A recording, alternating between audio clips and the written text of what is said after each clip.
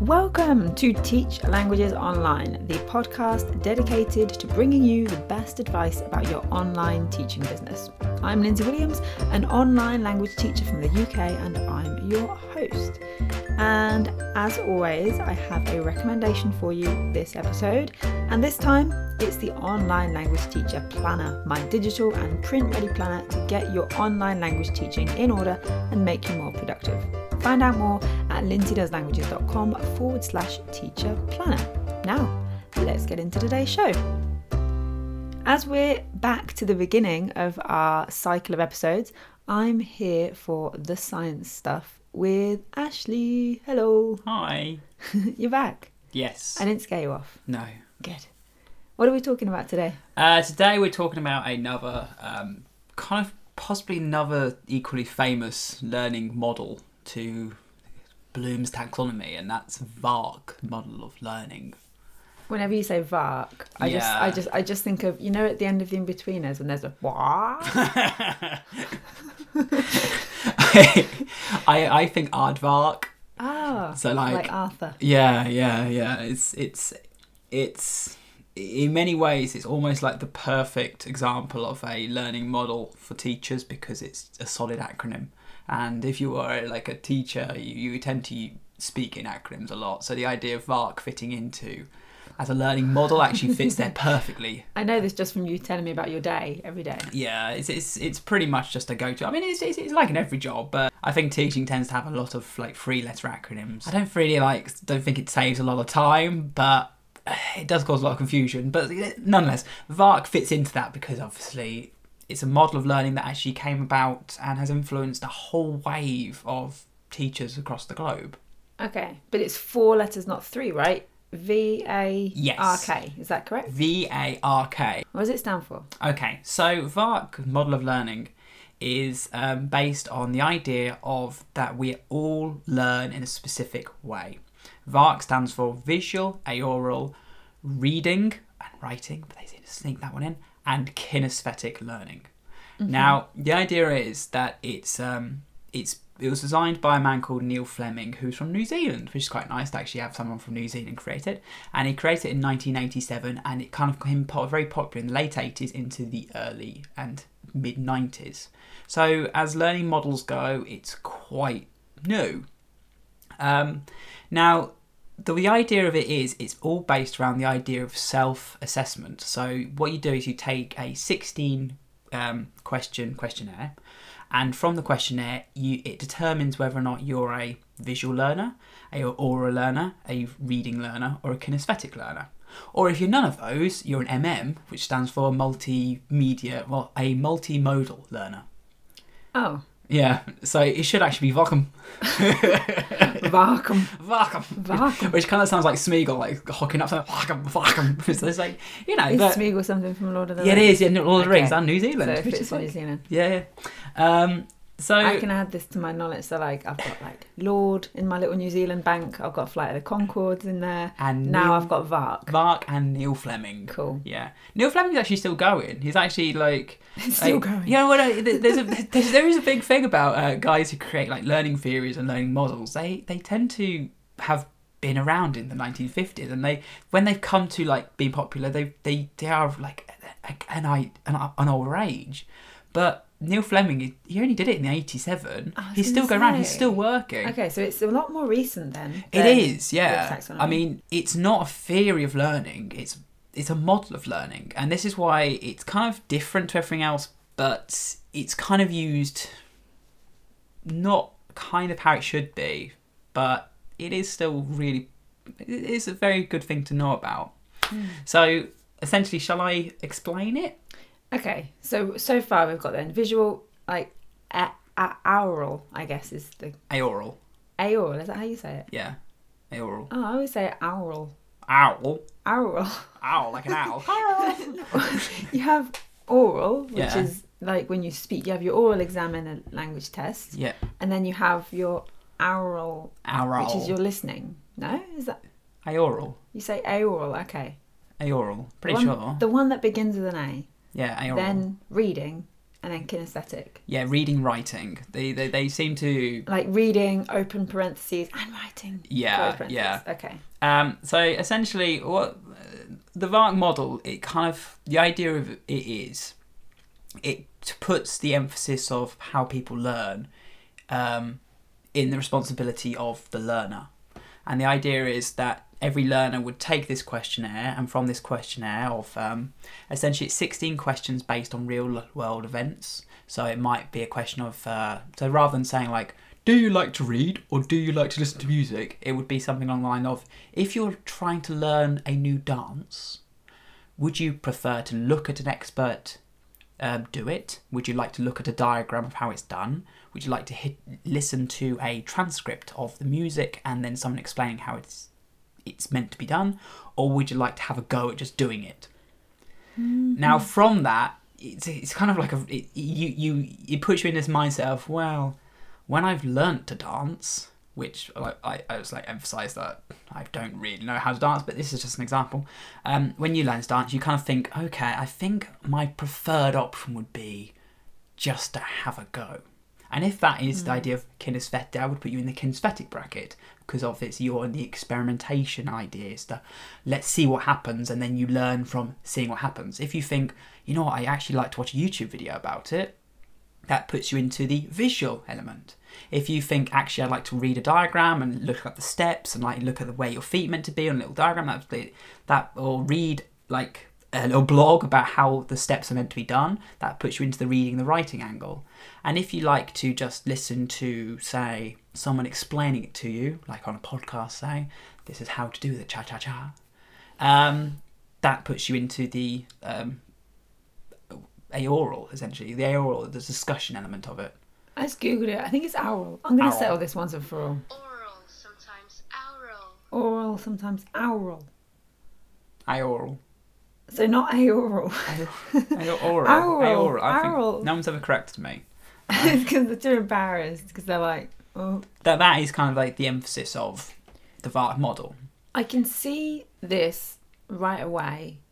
2 reasons. Number one, I remember having this in school I was probably like year 8, probably like 2002. I remember my teacher then like going like, we all learn in different ways, and you're this. I remember this whole, there was one missing. I think it was visual, reading, or kinesthetic. I think the aural one was missing at the time. But I remember that, and also it instantly makes sense to me because I'm thinking of language skills. There's reading, there's speaking, there's listening, and there's writing, and that kind of almost crosses over perfectly. Almost. And I think this is the thing where VARK kind of is very popular with people, and also kind of misunderstood and misused, because it's kind of like one of those personality tests you take, where you fill out all this long questionnaire, and it comes out and it tells you you're a person that's like a point AB, and you look up AB and it has all these positive attributes like, oh my god, that's me. I'm organised but also not organised. I love to walk but also not to walk, all these things.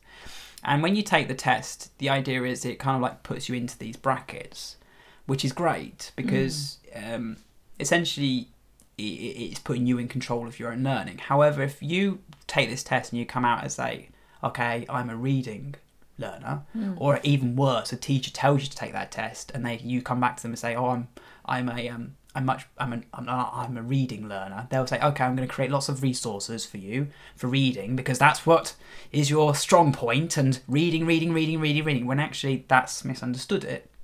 It's just saying that you have a preference in that situation for reading. And we in reality, we're not visual learners, or we're not a oral learner, and we're not a kinesthetic learner just all the way through life. We're all of these things. We're all multimodal learners.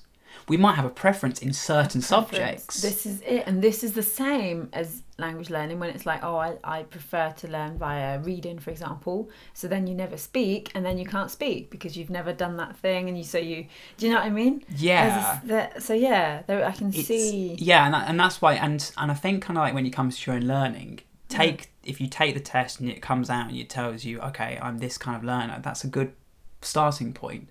But should then think, okay, I'm really confident with reading. Maybe it shows you're really confident in the reading element, especially with language learning. I know how to read a text. I'm very good at it. Then you think, okay, but I'm going to see if I can do some kinesthetic skills. I'm going to try and experiment with it. I'm going to try and use the words in a real life context. I'm going to listen to it. I'm going to make sure I see somebody speaking it. I know that that's not my preferred way of learning, but I need to consciously do it. Yeah. And that's where, like, that's the strong point of VARK. It can show you this is the strength to start from, but it doesn't mean that's the only place you should work at. And that's why I say VARK is great, but it can be misused. And like you said about your example of like in the late 90s, late 90s, early noughties, where your teacher said, do this model of learning. That's because the teachers had got given this like brand new piece of information. They want to experiment with it as much as possible. Yeah. And sometimes they, just that's how it works. So over time, the VARK model has actually evolved. Like you said, when you did it originally, you said the oral wasn't there. It was just the VRK. And like in many ways, actually, it used to be a three-letter acronym, or a TLK as we like to call it. Oh, no, as a TLA. TLA as we like to call it. Three-letter acronyms. The VARK method, that was around in the late 90s, well, into the 90s. But since then, you'll actually come across other models where it's kind of expands from the 4 models of learning to the 8 models of learning, or 9 models of learning. And it's based still around the same idea of you take a questionnaire, and that questionnaire decides what type of learner you are, and then you're able to structure your own learning around that. So kind of like we saw with Bloom's taxonomy, how there was this evolution, a few years later, of like expanding upon the original and sort of changing, tweaking and stuff. Yeah, the same stuff still happens, doesn't it? Yeah, it's kind of like an evolution of it. Yeah. I mean, the big thing about VARK is it's very based on what the student wants.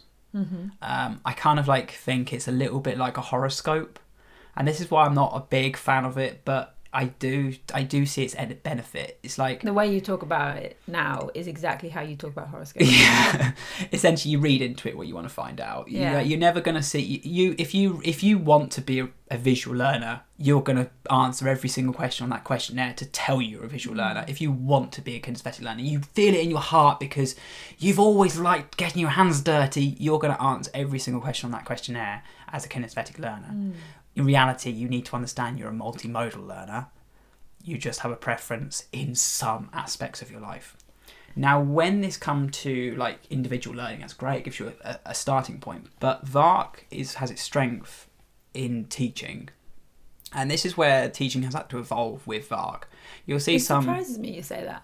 Because I would imagine that if you discover, okay, so this is my particular strength, this is the way I'm best at learning, then if you're learning on your own, that would be really easy because you could just adapt your own learning patterns. But in a classroom, I imagine this is quite difficult. You've got 30 kids, all different preferences on the sort of VARK levels, Well, I mean...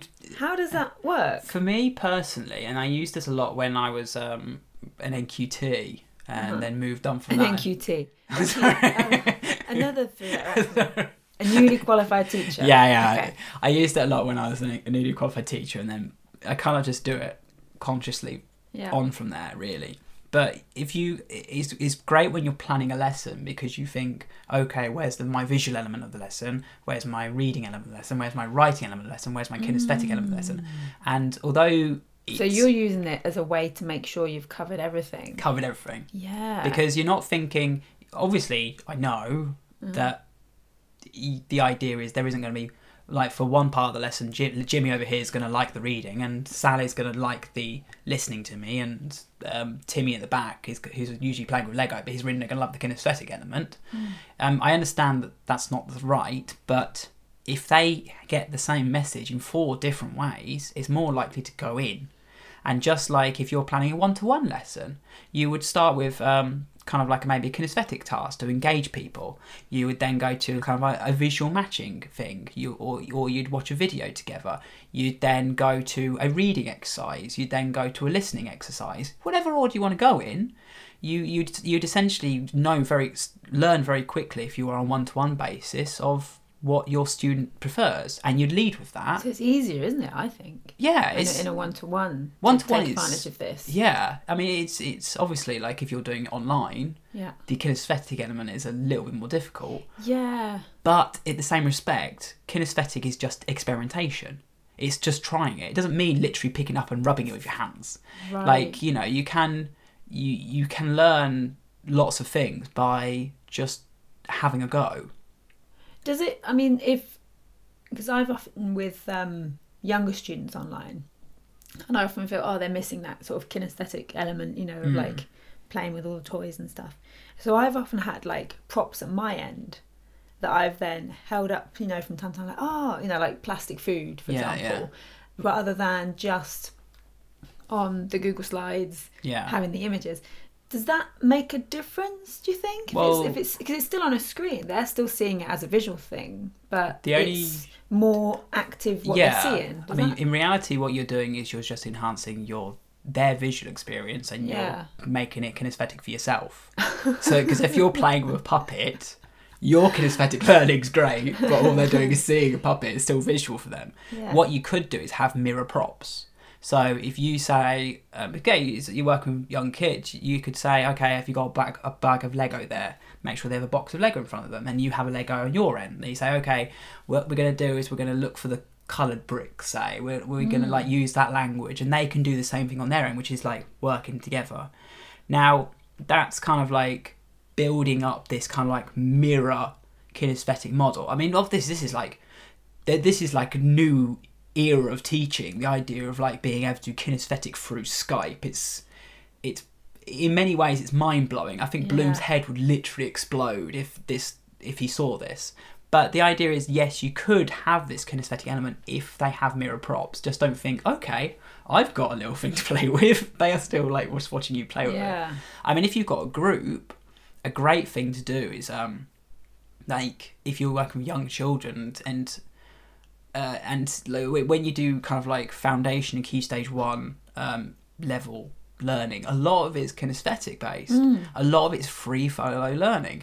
If you have any chance to go into and see a foundation or a reception classroom, they are amazing lands of learning, just absolutely amazing. They've got whole outdoor areas full of sand pits and play areas. Now for the child, they're just playing, but in reality their sand pit is sometimes usually has little S shapes in it, or have snakes in there, and they'll have been learning through their phonics sounds. And so they go, what's that there? That's a snake. Snake. It's a snake. What are you playing in sand? And then they draw with the sand, and they're creating this because they don't actually have that comprehension level yet to realise, okay, I'm just going to remember the S. Thank you very much, Mrs. Saunders. And they can't read. No, they can't read it. So that takes one possible best way of learning out for it's them, all doesn't it? Kinesthetic, but it's also kinesthetic linked with it's linked with aural and visual, essentially. The only bit that's taken out of it is the reading element, because they haven't yet got that. I mean, that's why kind of like sometimes reading's omitted from it, because they think, well, actually no one's a reading learner, because you're not a reading learner at a young age. Yeah, I guess reading is like, you know, writing in itself is sort of an invented thing, whereas speech has always happened naturally. You know, writing came later. And even if you say about a child who's like, you give them a pen and they start writing the letters or start writing it down, in reality, if they're actually still at that kinesthetic level, because they're just experimenting with the shapes. But it's still kinesthetic. True. It's the evolution into it. You could argue that reading is visual. I suppose, yeah. I wonder, thinking about kinesthetic and being online, I wonder if you have, when you have like, because I've got certain activities that I use in lessons that are like, you know, like say a Google Slides document, and there's like matching things, you know, and you have to click, so the student has to click them and put them together, or they have to type things out themselves, or, you know, activities like that where they're doing things, you know, they're the ones that are using the keyboard, they're the ones that are using their mouse to make things happen on the screen. Would that count as kinesthetic? Yeah, that would count as kinesthetic, because it's the idea of... So there are ways that we can incorporate that into online. It's essentially, if you've got any kind of like, you don't have, and that's why I say kinesthetic... Because sand pits sound messy. Don't really fancy. Yeah, absolutely. Don't really fancy putting that in and sometimes, you know, you can't get a Lego, you know, and you're in a coffee shop and like, I'll just get the Lego out, Jimmy. Yeah. Essentially, you got... the idea of kinesthetic is very easy to say, getting your hands dirty. In reality, it doesn't mean that. It means experimentation. It just means trying it. It's that whole kind of like, learn by doing. So if you've got an activity on a Google Slides where you're moving panels around and just trying to work out, okay, that can go there and this can go here, that's kinesthetic learning. If you're, say, using... So I would say it's Scratch. I know, like, Scratch is kind of like a programming... Yeah. I recommend that in Creative Ideas. Yeah, well, if you use Scratch, essentially a lot of Scratch is based on kinesthetic learning. Yeah. You're literally dragging the program blocks around because the idea is I'm just going to work out what I can do.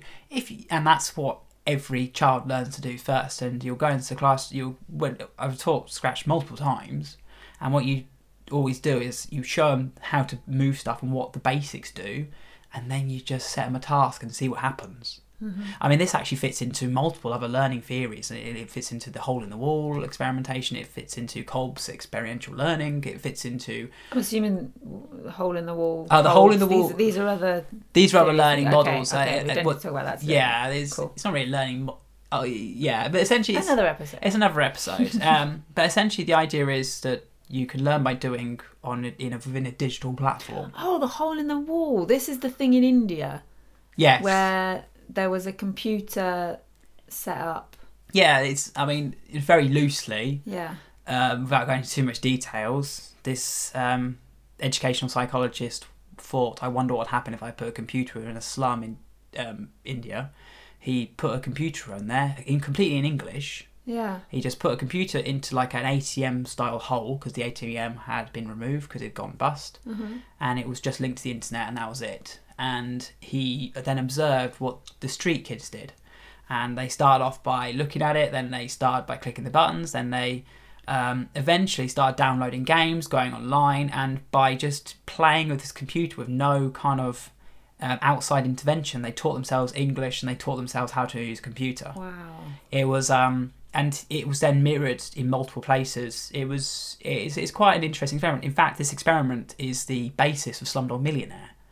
So Slumdog Millionaire is based on this experiment, the idea of you can self-teach yourself, and it's... Oh, is that why he won the £1 million or millions of rupees? Because he was smart, because he'd learnt stuff from his hole-in-the-wall computer? Is that the story? No.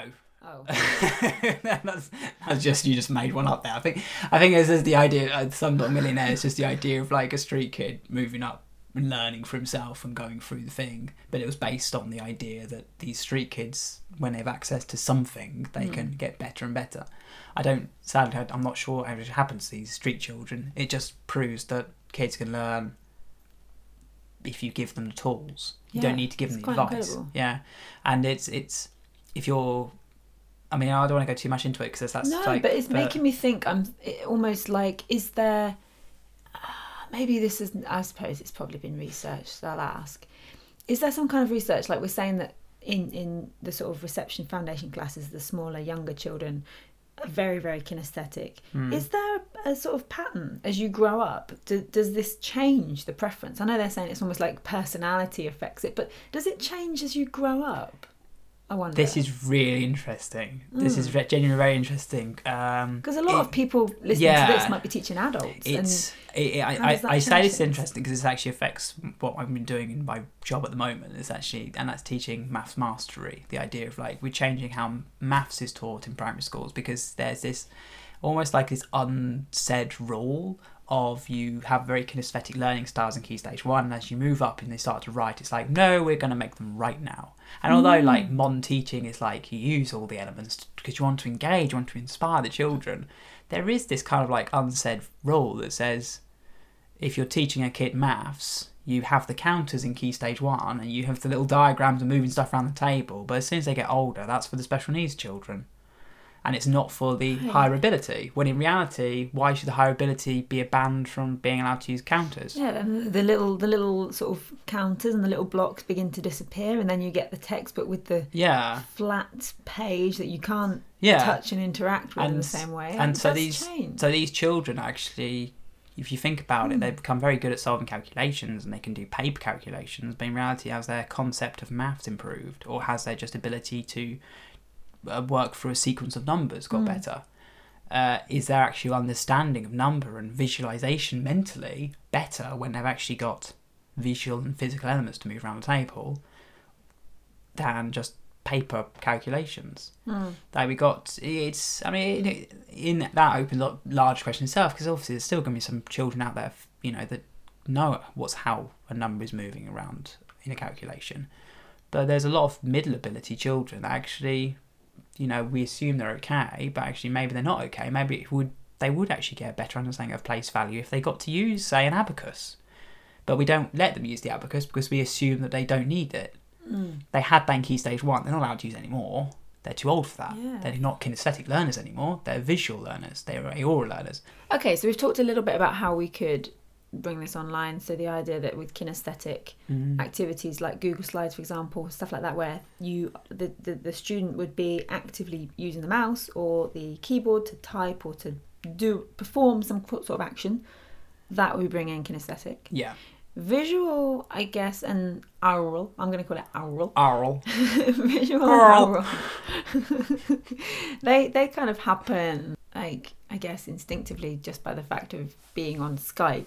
You're looking at someone and you're listening to them, and you're focused more than not that your students are sat dilly-dallying, but you're focused more than a student in a classroom might be, because Yes and no. I'm just going to chip on that one. Okay. Mostly, you can't. I don't think you should mix up the visual element of you looking at someone's face on Skype as being visual learning. I mean, I don't know about you, but when I've done a lot of Skype calls, I tend to start looking at myself in the corner. Like, you might think that they're looking at you and they're taking your body language. Actually, I'm looking at myself. I was totally mixing that up.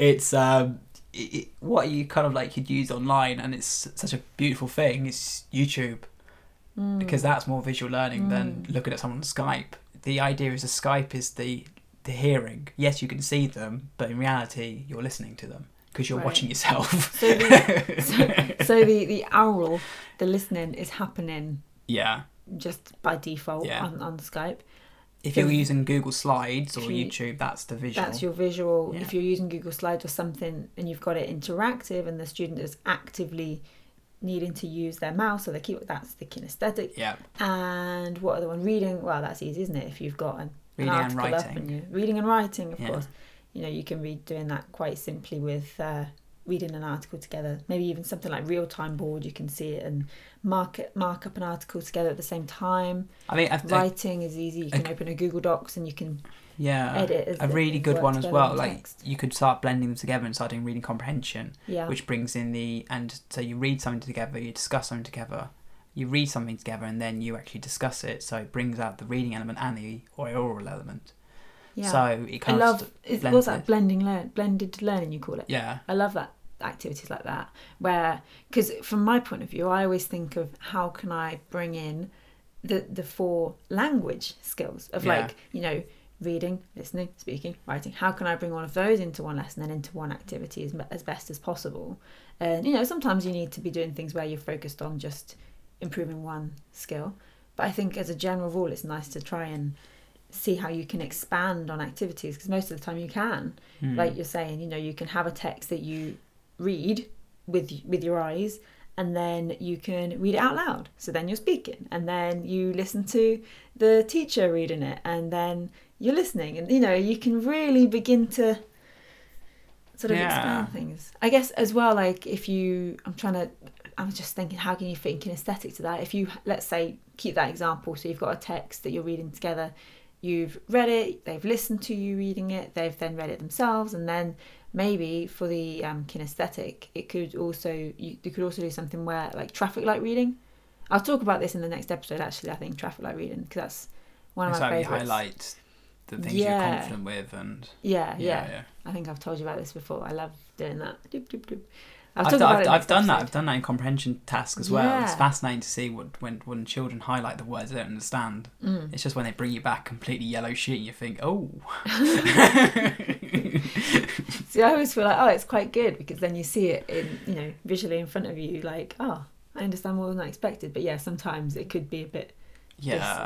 Sometimes it's like, sometimes downheartening for yourself. But then, like, the only way that I suppose, I imagine, you do this. It's like you save the first copy and the last copy Exactly. to compare. I always talk about this as well, like documenting your language learning, you know. And this, I mean, just as a side note, like how much, if you are being asked, or if you feel like recording evidence, following the VARC model is actually quite a nice one, because if you want to treat, you can say, okay, there's always going to be one element of the class that you could record. You could change that. And when I say record, I mean assess, or kind of like just record for your own benefit if you want to really show to a student. So if you want to say, okay, we're going to record what you do with the kinesthetic element, you could like do screen capture, or if you're in person, you could actually You mean record? What can you clarify? What sorry, record as in like record for evidence purposes. So do you mean make a record of, or do you mean record the call on Skype? I mean record. Because this is where we're working in different worlds, buddy. Yeah, I suppose in my world it would mean like record for assessment and evidence, the fact that the child is learning. But in yours, it could mean the idea actually, like you said about the traffic lighting and showing how far somebody's come. If you're thinking of, okay, they're not a confident kinesthetic learner yet, they're not confident doing it themselves. Yeah. You could record their first attempt, say, on screen capture if it wasn't in person, of like moving the blocks around and seeing what they do.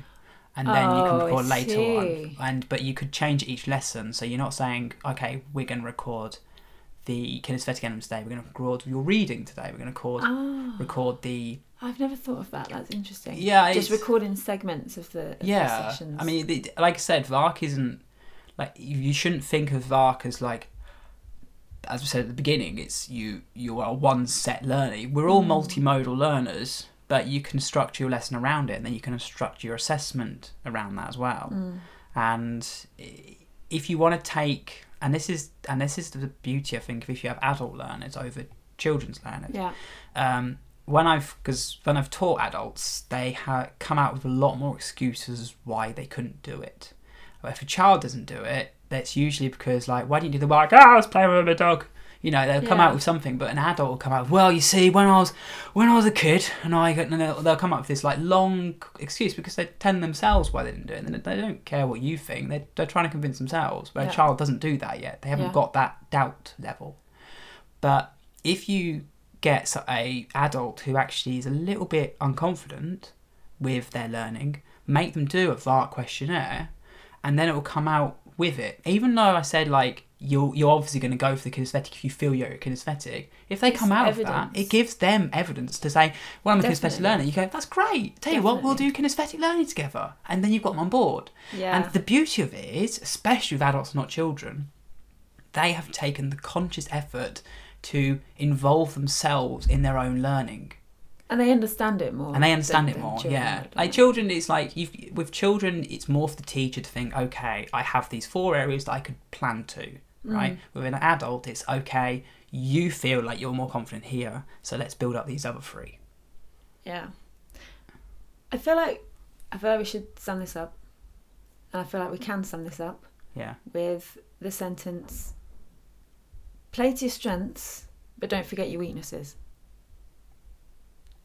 Yeah, that works. You don't sound confident. I was really proud of my one-liner. No, it's good. It's good. I like it. Yeah, it's lovely. Is it actually? What would you say? I would say we're all multimodal learners. And Okay. don't forget that. you just added that on to like to end it. To give it some like sort of, you know. No, I magic. think I would say VARC. It's the second most impressive thing to come out of New Zealand. The second? Yeah. What's the first? Well, I mean, Lord of the Rings is pretty impressive. Oh. I would say it's the third most impressive thing rugby. to come out of. Forgot about rugby. Oh no. It's falling down the rankings. Lamb's quite good, but don't really eat meat. I suppose Lord of the Rings has to... Oh yeah, it's going down. See, I would put Lord, then Flight of the Conchords. Oh, Flight of the Conchords, yeah. Then Peter Jackson, just in himself. No. So VARC is probably in the top 10 things. It's done all right. Action point. Yeah. What's the action point for today? I tell you what, a really good action point for today is to Google VARC questionnaire and do it. Oh, I'm going to do it after this episode as well. But you've got to go in with a clear mind, even though you are definitely 100% already in your mind know that you are this learner, or this learner. Yeah. But just try and answer it truthfully. And when you've done the questionnaire, let me know. Share your results over in the Teach Languages Online Facebook group. I want to hear how this goes for you and what you think of VARK as well, if you use this when you're planning your lessons, when you're teaching online. Okay, thank you, Ashley. No worries. It's been a pleasure, as always. We'll discuss our New Zealand list later. I'm sure we'll come to an agreement of sorts. You've been enjoying Teach Languages Online, the podcast for online language teachers and budding ones too, brought to you by me, Lindsay Williams of Lindsay Does Languages, and this episode, Ashley Williams too. Oral. If you want more from me this episode, may I recommend the Online Language Teacher Planner, the digital and print-ready planner to get your online language teaching in order and make you more productive. Find out more at lindsaydoeslanguages.com/teacher planner. And remember, every 4th week I'll be answering your questions right here on the show, so get in touch. You can email me at Lindsay, that's LINDSAY, at doeslanguages.com. That's Lindsay at doeslanguages.com. And you never know, it might just be your question I answer next time.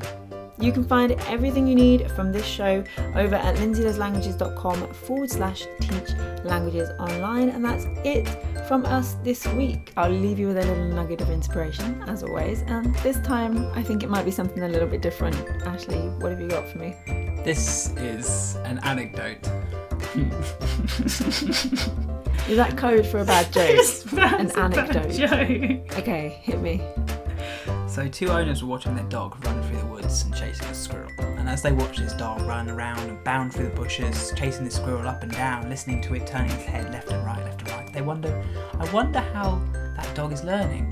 Is it learning to listen to the squirrel? Is it reading and watching the squirrel? Is it just learning to jump around?